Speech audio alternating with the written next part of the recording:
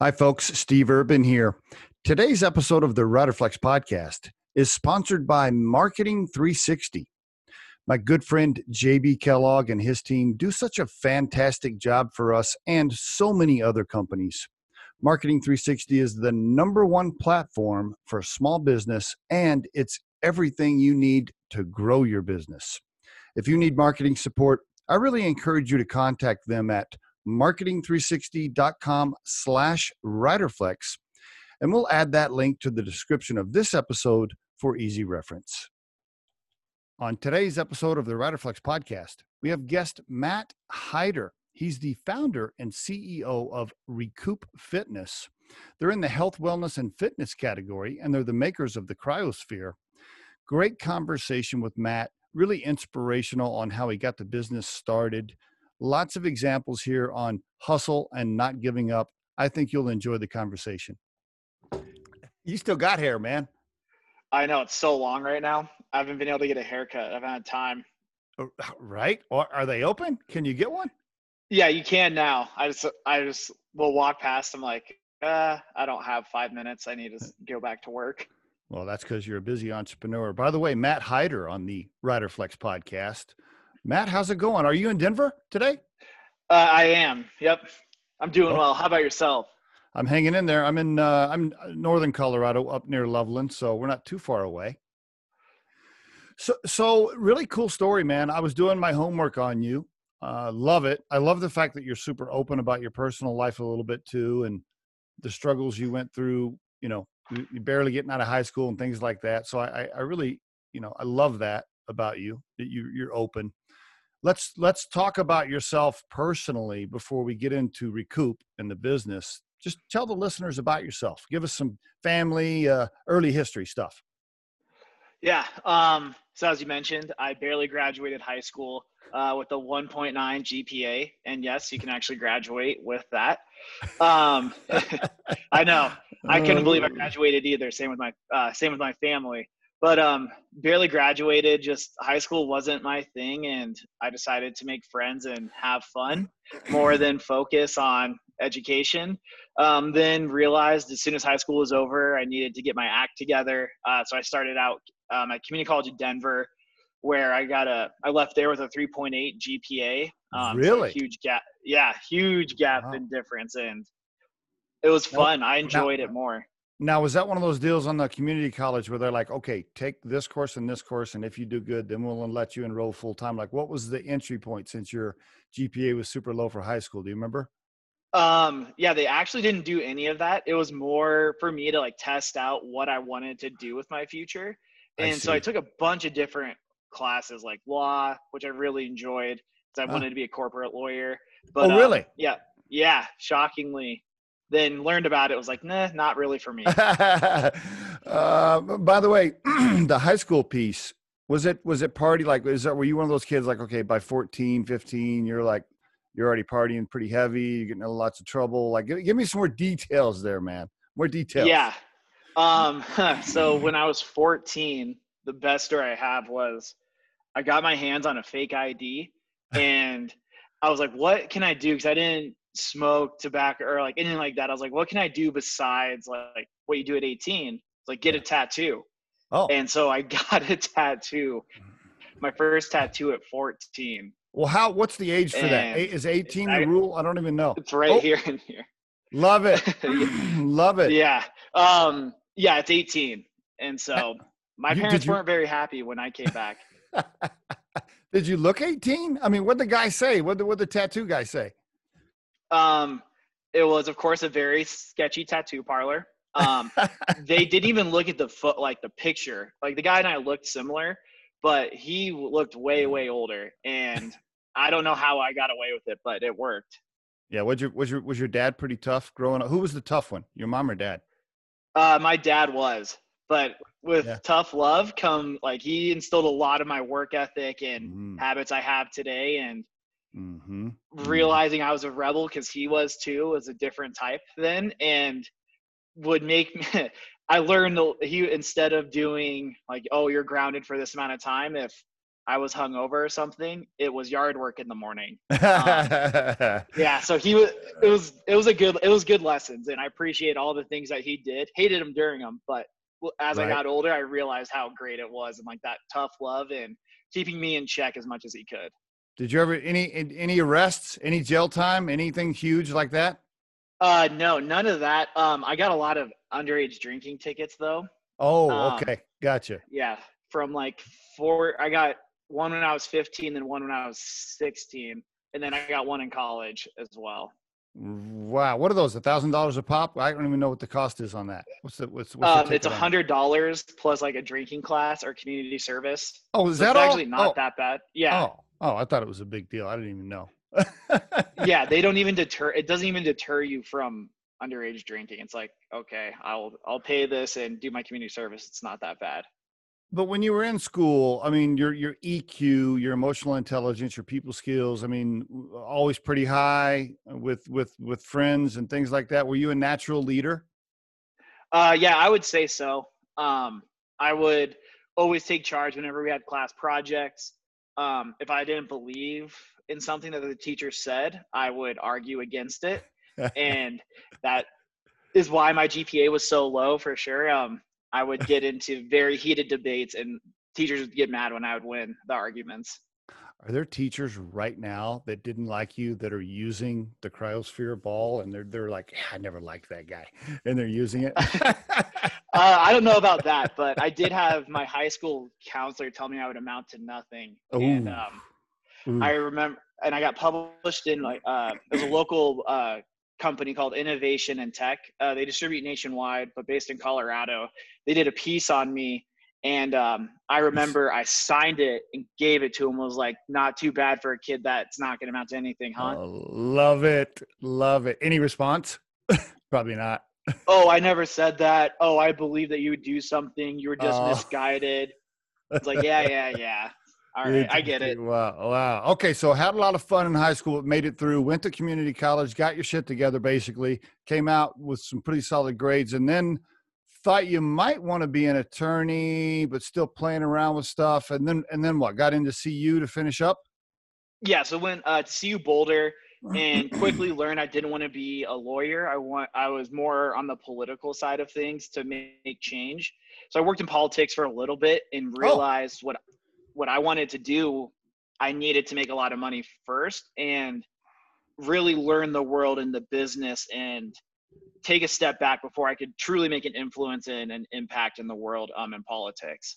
really? So that was the goal. You wanted to, okay, I didn't know that about you. So how do I make a lot of money so I can make an impact politically was the early goal. Is that still the goal, by the way? Um, It is a little bit when I, especially now, as you see how messed up how Yeah. messed up everything is. Right.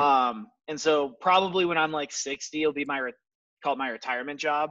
But my goal is to make enough, like I want to make enough money in my life where I don't have to go to big money to run my campaigns. I can do all of that and not be influenced by all these other means because I have the means to survive. I don't have to do any of that, and Mm-hmm. it takes a lot to get there because Mm-hmm. political campaigns now, back when I was in college, it was like $1 million to become a House of Representative, but now it's like 2 to 3 million to run those campaigns and do Mm-hmm. all of that.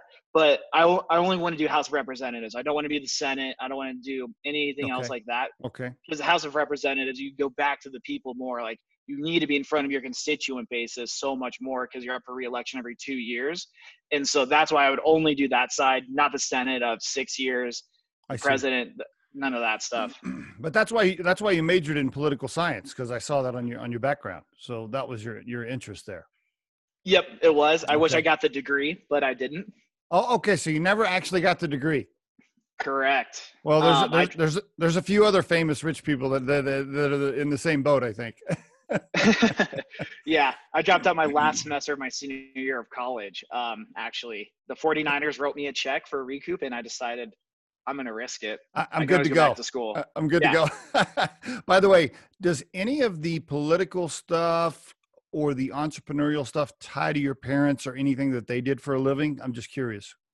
No, not at all. The entrepreneurship, or on my parents' side, On the entrepreneurship side, it does. Back in 2017, when Brandon Marshall was taking a knee for the as a form of silent protest of the injustice that we're seeing today, and back then, he lost all these sponsorships, and we were actually the first company to support him and get as a business, and we got some backlash from it. But Really? now you see what's going on in the world, and I stuck by my guns then and still do now, and Good for you. supporting that cause for sure. Good for you. Walk us into this entrepreneurial thing. So you're in college, you're kind of doing your thing. Were you saying to yourself, I want to be an entrepreneur, I want to start a business? Or walk us through how that happened and how Recoup eventually was developed. Because I think you tried to start a couple of other things before. So walk us through some of that.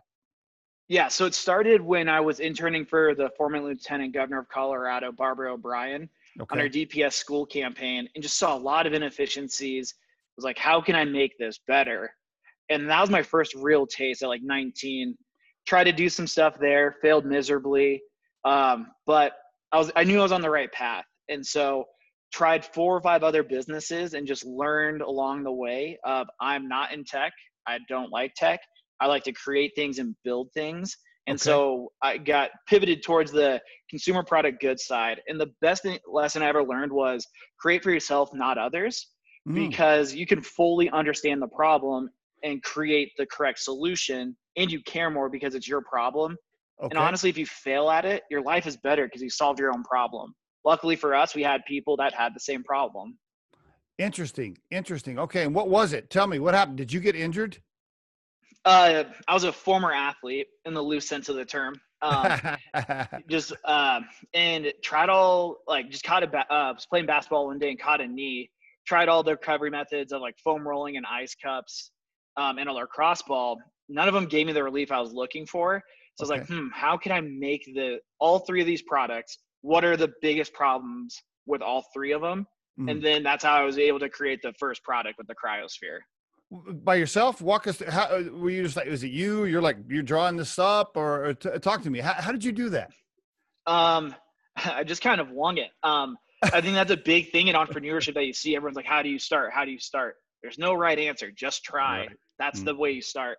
But I got a stainless steel ball with from China, drilled a hole in it, filled it with gel, and then got a sprinkler cap from Home Depot and just tried out the methodology. It was like, okay, this works. How do I make it way better? And that's how it started. It was an $8 prototype. Were you always creative like that? Was that your nature? Yeah, I always solved my own problems as a kid. And that definitely derives from my dad. Like, he would always create stuff, always grew up watching him and try to invent things. But I realized I'd solved my own problems. And when I got in trouble and got grounded, I didn't want to watch TV or play video games. So I would do random, like, build things to occupy my time. Sorry. So you get this ball, you're making this. Now, at the same time, are you going online and trying to find like competitors or similar product? Are you doing your homework on all that at the same time? Yeah, I am. Once I started creating it and then got it tested out by some trainers just to see if they like the concept, I was starting to sell them, hand make them, but then I was doing research at the time, because the thing is, like, people get so bogged down and look for an excuse not to do stuff. So right. I didn't want to put that barrier in between me and what I was doing at the time. So I wanted to get traction and like see if it actually worked, and then dove into the other side. Which I think, which is exactly what you should do. Great advice for the listeners. Now, so let me make sure I understand. You built some prototypes on your own, very low cost, so low cost to get these things built, and then you called trainers you knew. Did you like knock on doors? Did you have these relationships? Did you have these relationships, or how did you? Yeah, talk to me. None of that. I built it without any relationships. I literally just emailed trainers in Colorado. Was like, hey, I have an idea. I have a terrible prototype, but do you have like 5 minutes of your time? Tell me if it's going to work or not. And like, luckily, the first guy his name was Robin Balkenborough. He was at Purdue as assistant athletic director, pretty big resume. And then he ended up going to Chauncey Billups D1. And he believed it. It was like, I like the concept. He's like, I hate the prototype. I love the concept. And so that's what I kept doing was calling and emailing, and people just wouldn't respond. So I would show up and say, hey, do you have 5 minutes? I've emailed you a bunch of times. Okay, now And let me take a pause right there, because this is great for the entrepreneurs that want to get started. I love this about it. So hustle, right? Here's the first hustle sign, right? So, but by the way, how'd you get these lists? Were you just like on Google, like looking up trainer lists? How did you get the numbers in the emails? yeah, just through Google searching like How about athletic that? trainers in Colorado. Now, are you in the parking lot waiting for the trainer to like walk out of the gym and like, hey, John, how'd you do this? No, I would actually just show up and knock on the door, and just say, hey, I've emailed you a couple of times. Like, do you have 5 minutes? And they'd say, I have one client, like, come back later. I was like, oh, I'll just wait. And I would sit there and wait until they had to meet with me. Love it, bro. And then you did your pitch and handed them a sample and said, hey, use it. I just want to know, no cost to you whatsoever. I just want your opinion on it. Yeah. So actually the first prototype, I only had one because I was poor. I was a broke college kid living back at home, student debt, all of that fun stuff. And so I was like, hey, give me your opinion about it. And then once I did that and I got enough proof that they liked it, I went and started figuring out, how can I hand make them? How can I produce things in low quantities and give them to them? So then once I did that, I went back and like gave them iteration after iteration for feedback, and was able to keep growing from there and make Now, the product better. did you have your LLC? I mean, was there an official company set up at this point or not? Not yet. Not yet. It was started in January, and we didn't get our LLC until like June. When you were handing out these samples, were you worried they were going to like copy it or like take your idea? Were you making them sign NDAs, anything like that? No, because you'll get laughed out of the room, and and like, hey, sign this NDA for me to pitch you a product. Like, no, it was so bad and ugly. Like, there's no way that they're gonna take this. And I was like, I'm not looking for that. I'm just looking for proof of concept. Proof of And concept. yeah, and that's what I think a lot of people need to do is don't go to your friends and family because you always have a good idea. Go to random people. They'll tell you if your idea sucks or not. I think that's great advice. Let's take a pause right there for the listeners. Wonderful advice for aspiring entrepreneurs. Several things you're hearing here from Matt. Number one, I didn't even have my LLC set up. I had an idea. I'm looking to see if other people like it, and I need to get some feedback on it. I'm trying to do proof of concept. So I'm not going to worry about setting all this crap up. I just want to even see if people like this first. Love that. You also didn't worry about, oh, I got to protect it and the, NDAs and all this other stuff. You're like, I'm not doing any of that. I want to see if anybody uses this and anybody likes it. And if they do, then I'll worry about the other stuff. I think that's great. I think more entrepreneurs should do that. I think a lot of aspiring entrepreneurs and co-founders, they spend way too much time trying to set a bunch of crap up and spending money on lawyers for paperwork and, trying to draw up a 5-year financial model when they haven't even handed their product to anybody to see if they like it. Yeah, I think it's kind of crazy. You see people raising millions of dollars or like going out and they don't even have a product. Like, it's just a slideshow. Like, nah, go back and like create a product, see if it's good, see if people actually like it. I think that's awesome advice. Okay. So, by the way, how are you living and paying the bills at that point? A little support from the parents. Is that how you're surviving and eating? Okay. Yeah. So moved back home with my parents. Food and all that was paid for. And then I was actually working a job. I was working as a bar back at night. I'd run the business during the day and then work at night. See, now that's hustle, everybody. Hustle. He's working at the bar at night, and during the day, he's like hunting down trainers and like knocking on their door and saying, hey, try my product. I love that, man. That is a great story. By the way, are you handing the sample across the bar to the patrons and saying, hey, try this. Tell me what you think? No, I was actually just trying to be as super nice as I could so I could get more money from them and increase tips so I could get out of there sooner. Oh, I love it. Okay, man. Cool. I really appreciate you sharing some of that early stuff. Tell me, when is there like a turning point, either like when you started the business or you got your first major order? Walk us into some of the, the first huge turning points for the business. The biggest turning point for the business in my entire life was pitching the San Francisco 49ers. How'd you even get that meeting, by the way? Hustle again. So I emailed an investor. His name was Courtney Rem. He's big now, sold a company for hundreds of millions of dollars. Awesome guy. Okay. Still a good friend and mentor. But I just emailed him on LinkedIn, was like, hey, I had this idea, this concept. I don't really know how to raise money yet. Like, can I pitch you? He was in LA. I had a friend out there. And so kept talking to him, kept bugging him. Kind of bullshit. I definitely bullshitted him. I was like, oh, I'm out in LA all the time, blah, blah, blah. I was like, yeah, just let me know whenever you're free. And he emailed me on a Wednesday, was like, hey, if you're in town, I may have like 30 minutes for you on Friday. And I was like, yep, I'll be in town. Took that as a yes. Flew to LA that Thursday night, and then got a text. And I was still, maybe, I didn't know if I was going to have the meeting yet or not. And then had him, and then he texted me like right around 9 a.m. On Friday, was like, hey, be here at 3, you have 30 minutes. Pitched him. He bought it on the spot, gave me $100, came back to Colorado, made the product, sent him $120 back and said, here's a return on your investment already. Ooh, I love that move, bro. Ooh, that's nice. I like that little touch right there. That little stuff like that makes a huge difference. I bet that really impressed him.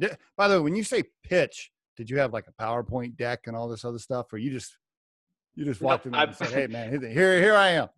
Yep. I was like, here I am. I don't know a lot. I know you play in this space. Can I get advice? Like what? And coolest guy ever. And like, I appreciate him. Like one day I'm going to get him to invest in something I'm going to create. Not yet, but one day. Okay. That's my goal.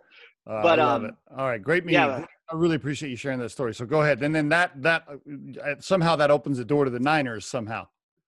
Yeah. So so he's going up to the 49ers to meet with Jed York, brings the product to him, and he told me that, and so I decided I'm going to call Jed York every single day for 3 weeks, and finally his assistant picked up, and she was like, you keep calling, what is this about? And then told her. So then the next day I sent her flowers. Like I did some research about her and knew that she loved calla lilies and loved the color purple. So I sent her sent her calla lilies with purple roses. Like, thank you so much for just taking the time to talk with me. And then about 3 days later, she was like, hey, you're on Jed York's schedule.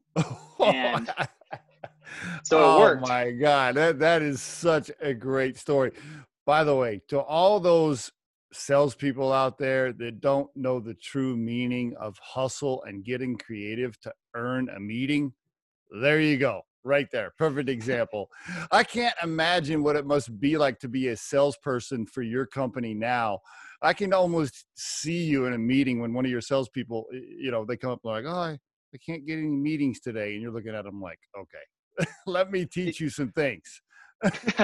Yeah. Lack of hustle doesn't survive in the business for sure. Like, oh my God. What a great story. When she called you and said you're on the schedule, did you go out that night? Did you call your friends and you're like, hey, we have to go to happy hour like right now? Was that a big celebration? No.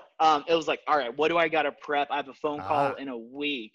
So I prepped everything, got on the phone with Jed, and he was like, I like the concept. And so awesome guy. I know people talk about him in the media and all this stuff, but personally dealing with him, one of the coolest, nicest guys really? Out there. Really, awesome. Like, media portrays people so differently than who they are when you get to know them. But he gave me a shot when he shouldn't have. I was a nobody. And was that meeting in person or on the phone? Was that in person or on the phone? It was on the phone. Okay. And then he said, he's like, preseason's about to start. And he was like, hey, we're playing the Broncos during preseason. We're going to be in town. How about you come pitch our trainers? And I go to they're staying at the Westin in downtown. Cops are everywhere. And I'm like sitting down there. And then I asked the cops, like, hey, I have a meeting up here. And they're like, no, you don't. And then the 49ers, he was the VP of operations, came down and grabbed me, brought me back up, and I'm sitting in the room, and you have all these pro athletes in the back and 12 trainers and just me. Oh, pitching these guys, oh, and they loved it. they're all there for you. They're all like, okay, bro, give us your pitch. I wish the pro athletes were, but they were actually just getting treated on. But the Oh, trainer stopped treating them to like listen to what I pitched. So I don't know what Jed said, but I appreciate everything of that because I had all 12 trainers' attention and they loved it enough that they actually gave me an order on the spot. oh It was my! one of the coolest experiences ever. I'm trying to visualize it right now. I wish you could have. Oh God, I wish that was recorded. Right? Don't you wish you could have video recorded that? Now I'm imagining. So it's a room. They're working on people in the background. You come in. They're told, "Hey, you need to listen to this kid," and they're probably like, "Okay, whatever." And are they kind of like half listening at first, and then when you start talking, you're drawing them in, and then you're drawing them in closer? No, it was really, really cool to see the level of respect and attention that they gave me for no reason. Like I was pitching them and trying to sell them, but like the trainers had questions, they asked how to use it. They were so attentive to it. It was really, really amazing to see that. And like I was nervous as hell. Oh, Like I I was bet. sweating. And I was in a suit. They like probably sweating through the suit at the time, but they made me feel so comfortable and like they just So good. generally cared. And I was So like, good. I was like, it made the pitch so much easier because it wasn't saying what's wrong with the product. And they were like throwing out suggestions on how to make it better. And it was awesome. Was there like, did you have handout material? Did you have a PowerPoint, or it's just you standing there with the product and demoing? It was me with 4 3D printed products at the time and gave them to them and they tried them, they used them. And they're like, well, what about this? What about this? Like the designs, all of this type of stuff. And they gave great feedback, but they loved it at the end of the day. And it was so cool. And Amen.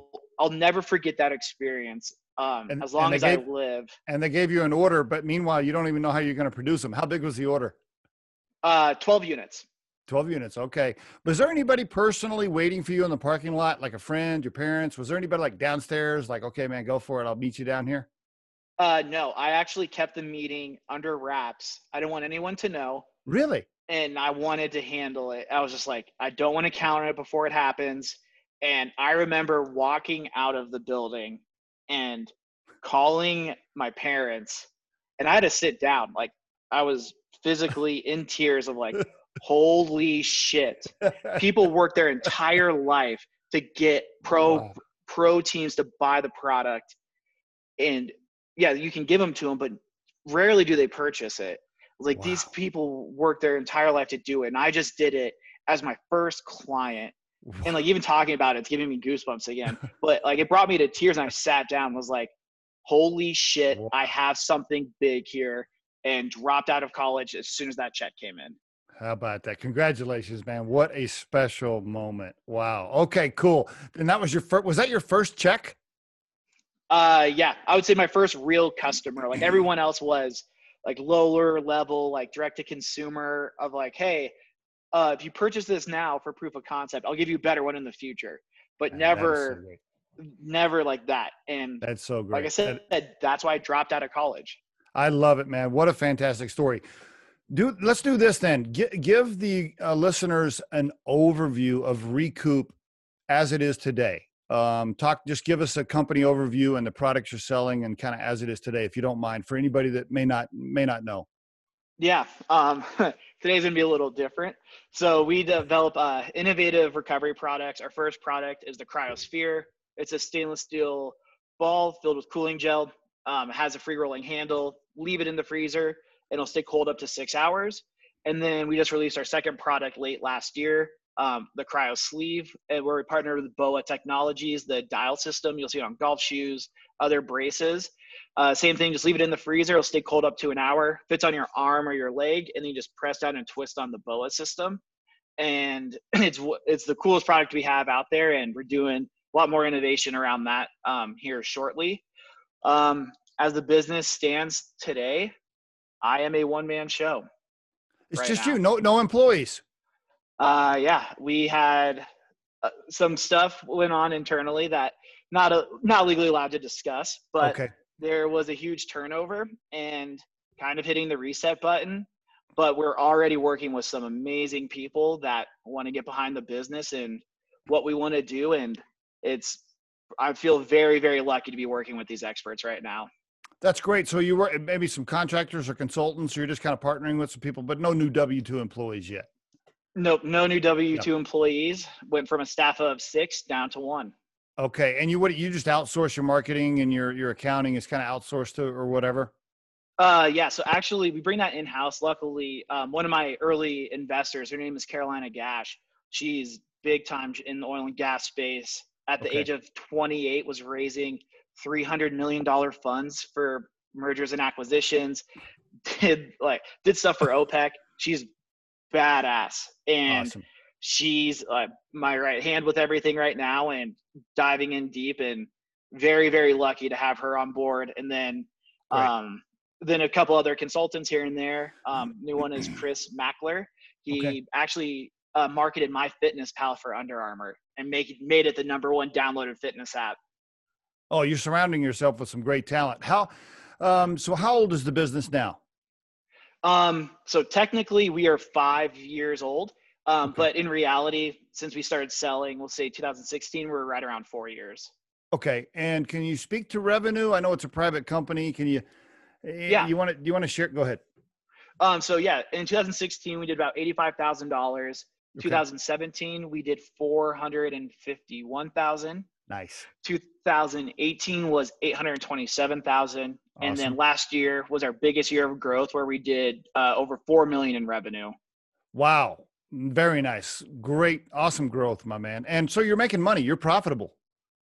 Not profitable, but we're making money and growing. So. And how are you surviving then if you're not earning? Well, because you're paying yourself a small salary, probably of maybe something small. Yeah. I'm paying myself pretty all right for that. But of course, with everything going on, my salary has been dropped by over 35%. So we can get top level people in here. The thing is with profitability is it's as you grow that quick, profitability kind of goes by the wayside, especially in the CPG space as well. Beyond profitability is just your cash flow of things. Because you have to order things ahead of time. So it messes with your cash flow. So we have to get creative on what to do. And it's how much cash have you raised over time? Can you speak to that? Yeah, we've raised $2.3 million to date. So it's been pieced together. Last year was the first year we've really had a big chunk at once. Everything else was like $25,000 to survive. It was always survival until last year. Yep. Talk to us about that big raise. Can you speak to the investor, or at least share the story of when you're at dinner asking them for the check? I wish it was dinner. Everyone makes you've seen the headlines all the time. Oh, they raised this amount of money. Reality is it doesn't work like that. It is a game of throwing out as many lines as you can and seeing what bites, and then what bites, you have to put all your time and energy into that, flying across the country, going to meetings, wining and dining. Raising money is not fun.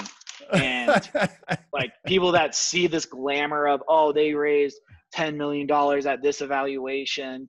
Like, that may be the case, but that's not the reality of 99% of the businesses. It's okay, what lead do you have? How do you go after that lead, and how do you get them to write a check? How many pitches did you have to do before somebody actually gave you that big check? Do you remember? I pitched probably 1,500 people, and I pitch a lot. 1,500 people, and I think our cap table is close to like 25 people in total. So I've received roughly 1,725 no's. Wow. And by the way, 1,425 no's. Two good notes for aspiring entrepreneurs. Number one, you have to pitch a lot before you actually get a yes. And then when people do invest, managing the cap table, right? And 25 investors or 25 people that have given you money, that also turns into somewhat of a part-time job, whether it's communication or whatever, right? Because you got to kind of keep them informed, and those are relationships you have to manage. That's another huge piece of the job, right? Yeah. And relationship management is a lot of it. In the start, when you raise money, is okay. for me, well, just for me personally, is when I've turned down money before because I didn't like what they said, or it just wasn't the right fit. But Yeah. so the investors I'm close with are the biggest stakeholders, but I value them. And I Mm-hmm. think a thing that entrepreneurs they get this big head as you get money, you get success, you get all these flashy things, and then you drink the Kool-Aid. I've drank the Kool-Aid before early on. It kicked me in the teeth and I had to learn from it. But I go to my investors like, hey, I don't know how to solve this problem. Here's what I'm thinking. What is your advice? And I do Good. that with the board. I always go back to them for advice and help. And Mm-hmm. I think that's part of like that the hustle changes as you grow in success. And to me, it's learning as much as I can. Like luckily, AJ Vaynerchuk, that helped build VaynerMedia, Ah. is one of our investors. Oh, And I really? had to be coolest guy ever. Like he's a good friend, beyond just an investor. Was like, hey, going through a lot of stuff. I need to be a COO right now. I need a crash course.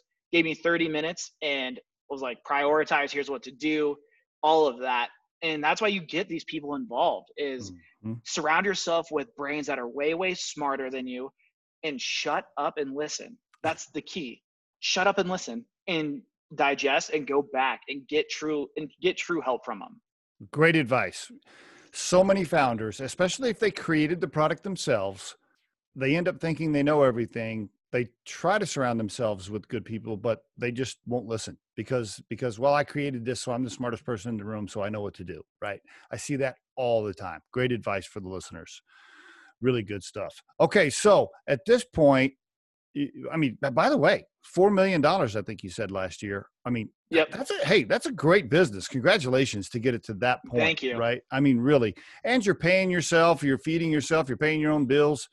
Like you said, maybe not hugely profitable, but when you're scaling up the business, to your point, profitability is however you adjust the numbers based on what you're investing in, whether it's payroll or marketing or whatever. What you got any big moves coming up with product or launches or anything you want to share that's coming up down the road? Yeah, it's going to be extremely boring. We're going to figure out how to become profitable. This with everything that's going on in the world right now, you can't be scaling and growing like you used to. And now is the time to really take a step back, reset, and grow the business the correct way. So that's what we're doing. It's not glamorous. To me, it's really fun because I get to see all the problems and solve for them. But that's what you got to do as times change and like go with it. We were supposed to release a couple new products this year. That's not happening with everything going on, and it's time to reset and rebuild. And we're still gonna have year-over-year growth, but I have to get what takes companies and people a year to do. I have less than a month to get it done. So I'm working well over 100 hours a week, sleeping at the office, but it's fun. Like this is what I love about it. By the way, married, kids, family, anything for you right now? No, I met an amazing woman late last year in September. Her name is Leah. She's an entrepreneur as well. Ooh. And she gets it. She's been through all the ups and downs recently. I'm very, very lucky to have found her and have her in my life. Is she helping you with the business? She's not, but she's helping me with support and being there. And she did actually early on. What's kind of crazy is I lost my mom last year. Oh, sorry. Yeah, and it was tough. But I met her on a Tuesday, actually, with Paul Foley, that was previously on your cast at his party on Tuesday. Cool. We met that night, and then less than a week later, my mom passed away. Oh man! And we had a date planned for a wedding, and I was like, I just needed to get out and like be around happiness and not be sunk in this hole. And she was just there for me, and she's been there for me every step of the way. And it was the toughest experience I've ever had, but I wouldn't have done it. Wouldn't be able to make it without her. And I'm very, very lucky to have found such an amazing woman that supports me and is generally there for me, but has her own life and goes and crushes it in the entrepreneurship space as well. We connect on a very weird level. Thank you for sharing that. Really important for aspiring entrepreneurs to understand if you're going to start a business, which is, by the way, 100 times harder than just being an employee for somebody, if you're going to start something and be a startup founder, you better have a spouse or a girlfriend, boyfriend relationship. You better have some sort of relationship that is super supportive and understanding, or else it's just not going to go well, because you're going to work all the time as an entrepreneur. And if they don't understand it, if they don't get it, if they don't support it, your life's just going to be miserable, because it's hard enough to be a startup founder already. If you're getting pressure at home because you're not spending enough time there or whatever, it's going to make it worse. It's Yeah. absolutely critical. Yeah. And even before I dated her, I dated someone that was opposite of that, and was, you're not hearing up all of this stuff, and God, it was miserable and put me in a bad mood. But yeah, like going from that to what I have now, it's amazing. And that stability is key, because this job is such a mental battle of ups and downs, like hour to hour. You need to have that stability, or figure out what it is, or that set of motivation to keep going when times get tough. Couple of summary pieces of advice for entrepreneurs that have an idea but haven't started yet. If you had to, and I know we could do like a 2-hour podcast on that question alone, but if you had to just throw out a couple of, strong pieces of advice for somebody listening that, maybe they have a product of some kind, but they haven't really done anything yet, what would you tell them? Go out and do it. Stop making excuses and start. Entrepreneurship, I can't remember who said it, but it's like a pretty famous quote. Entrepreneurship is jumping off a cliff and figuring out how to build the plane on the way down. Just go for it. Like, what do you have to lose? A no, rejection? Welcome to life. That's that's how life is. You're gonna get kicked in the teeth, get back up and keep going. Just start. Like, especially now. We're living in a crazy time with all the injustice that's going on. We go from coronavirus to this. Like, why not start and innovate? Why Like, not? Yeah. we need more positivity and happiness in the world. And I'm a firm believer in, when you find out what you love to do, you don't work at all. And I tell that to my friends all the time. Like, if you're not happy, quit. Go find what you love to do. Like, life changes when you do what you love. It truly, truly does. And you'll find out early on with entrepreneurship if you love it or you don't. Why don't they quit? I talk to people like that, and I'm like, yeah, just quit your job and do it. Like, just go for it. But they won't. They're just scared. I don't know if it's the material things that they're wrapped up into, or they're fully leveraged on whatever, car payments and homes and whatever, and they're just scared. So they just won't. They won't jump off the cliff, like you said. Most of them won't. Yeah. And I think you should. Yeah, it's scary, but you may lose it, but what happens if you're right? Instead, I think that's the way it's changing that mindset. People always think, what happens if I fail? What happens if I fail? What happens if I'm right and I succeed? What does your life turn into?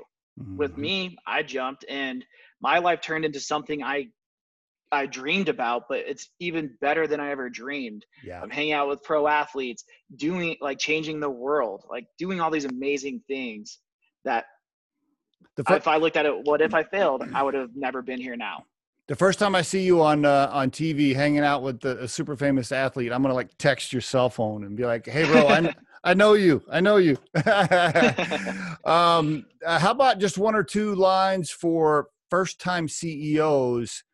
And I think, because I really think what happens is people have an idea, they get started, they built a product with a co-founder, maybe they get some money, and then all of a sudden they have 10 employees, and they're like, oh shit, okay, I'm a manager now and a CEO for the first time, and I have no experience or training at that whatsoever. Any advice for those guys? I would say first and foremost, like, the CEO title's thrown around a lot, and it's but the thing is, like, to become a real CEO, I feel like it's a badge of honor. Of you go from, in my opinion, inventor, entrepreneur to founder to a CEO. And I think the thing is, don't work for that title. Don't just throw it up there and say I'm a CEO. Good. Work for it, because it feels better when you earn that title and what you have to go through. And as you become a CEO, read and surround yourself with people that know what they are doing, because I failed in that 100%. I surrounded myself with people, but I didn't know how to be a CEO at the time. And I'm still learning how to do it. But I have all these people around me that are teaching me how to become a better leader, teaching me how to run the business, teaching me how to organize. Like, go surround yourself with that. Like, you can read all the books, you can do all of that. Go get those people that will truly teach you and help you and guide you to becoming a CEO. Like, I've made a lot of mistakes, but I have these people that are helping me get over them and getting me to that next step and level. And the thing too is, when you get to that position, realize you are not better than anyone, and you need to still be looking at customer service to figure out problems. Like, don't lose the things that got you to that point. Keep those going. You may not do them as much and it'll change, but do it from time to time to like realize why you're here, what this is truly about, and not this title and fame, all of that stuff. So I know it's a very long-winded answer, but no, love it. Great advice. Great advice. What I love about you, Matt, is you're a hustling, creative guy that, won't take no for an answer and will just get after it. And I'm sure you are a type A opinionated person, but you've learned how to listen even better than you did before. And you're humble enough to say, yeah, I made plenty of mistakes. I'm learning from those and I'm growing, and I'm trying to surround myself with people that can educate me. I love that about you. Last question here, as we're almost out of time. If you could define your core purpose in life and put it into a sentence, why you're on this planet, so to speak, what would that sound like? I want to change the world.